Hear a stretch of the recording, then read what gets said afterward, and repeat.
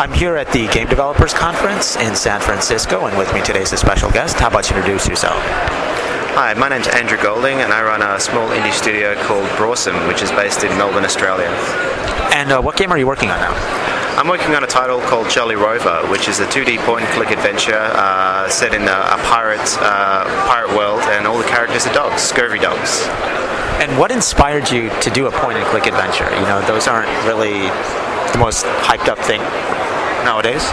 Yeah, well, point-and-click adventure certainly is niche, but it has a special place in my heart. I loved all the point-and-click adventures from Sierra and LucasArts in the early 90s, and I really feel that people like me are being underserved as far as adventures are concerned.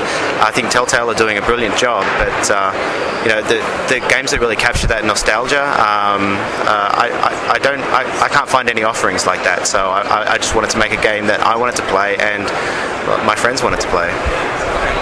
And how did you go about developing and designing this game then?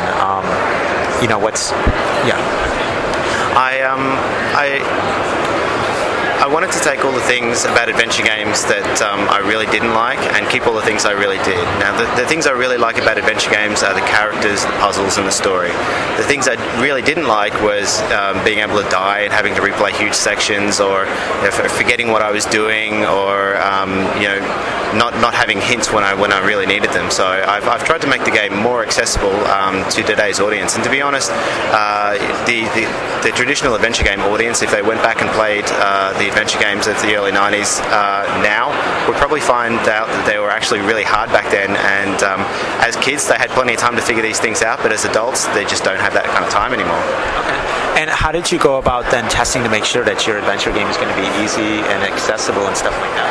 Well, my wife may or may not hear this, but I like to do the wife test, and I sit my wife down, who's played a few games, but she's really not a gamer, and just watch how she plays, how she interacts, where her mouse goes, where eyes go, and I get so much feedback from that, and then I go and implement that feedback, and that's kind of my litmus test. I put it in front of hardcore gamers, and they get through it fairly easy, but they still do get stuck, and so I'm trying to achieve that balance of challenging puzzles but really accessible gameplay. And you talked about some innovations that you're trying to add to these adventure games before. Can you mention some of them? Yeah, well, one of the main things is I used to get frustrated when I was stuck on a problem, just going around and clicking on everything because I forgot what I'd interacted with. And so I've tried to address that by having blue text for anything new that you can interact with, and white text. This is floating text over the item for anything that you have already interacted with, so you can quickly gauge what's worth doing. In addition, I didn't want the adventure game to be a pixel hunt, so you can press one button and you can highlight all the objects in the world. In addition to that, there's a quest bar, and there's what I like to call an organic hint system, which I call the hint parrot, who's a companion that stays with you throughout the entire game, and normally gives you cryptic clues unless you give him a cracker, and then he'll give you the solution to the problem. And you have achievements and stuff like that. Can you talk about that? Oh, yeah. Another criticism of adventure games is that they're not really replayable. So I've got 3 different types of collectible item in the game, and these are crackers, pieces of 8, and flags. But I must stress it's not a hidden object game. These things are normally found through general play, and in some cases using items in unique ways.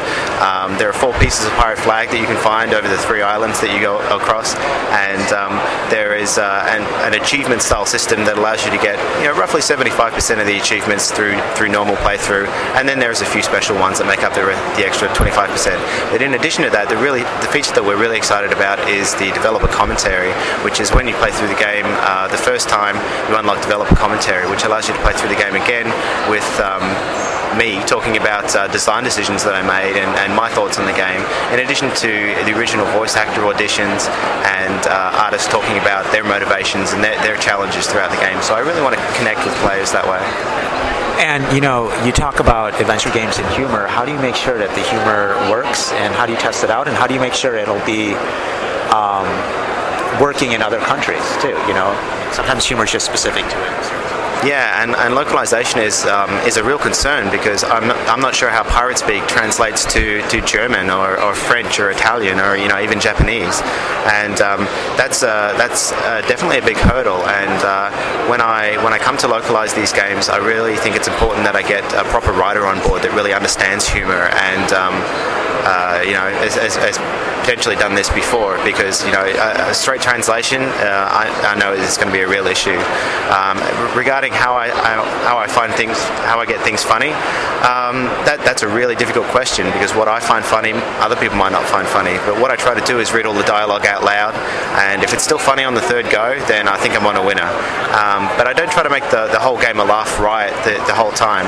But what I do like to do is surprise the player with something out of the ordinary that they'll find funny. And there's also a few visual gags there, because the art company that we're using is very familiar with children's cartoons, and so there's humor to be found all over. And were there any other surprises or challenges or changes you had to make sure that this game was going to work with the current audience? I suppose one of the things that was really important was to get the opening scene really accessible, because that's where you're introduced to the game and the tutorial scene.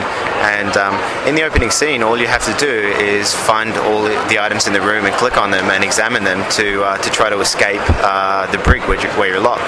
But many people just couldn't find all the items, so I had to add in, one, the pushing a button to show all the items up, and then two, I had to just highlight the items with explicit flashing animations, just to get people to view them and click on them, because one thing I think is easy for me is difficult for another person, and coming from a casual games development background, usability is a really important issue for me. So aside from having your wife test it, do you have constant play testing, or how do you go about making sure that what you're doing is clear and people can progress? Well, I run the game through a few friends, but to be honest, we haven't really done any public beta testing, and this is something I really want to do quite a lot moving forward. And so once this game is done, this game's going to come out in a few weeks? Well, it's alpha this week, and it goes beta in May, which is content complete, and then we're going for a release in June. And I've been having discussions with various digital distribution platforms such as Steam and Direct to Drive and Greenhouse, and hopefully it'll get to come out on those ones. In fact, it's critical to success that it comes out on places like Steam. And where do you see adventure games going? I mean, because there's always this talk about, people who want to do adventure games, and then the business people are like, no, adventure games don't work.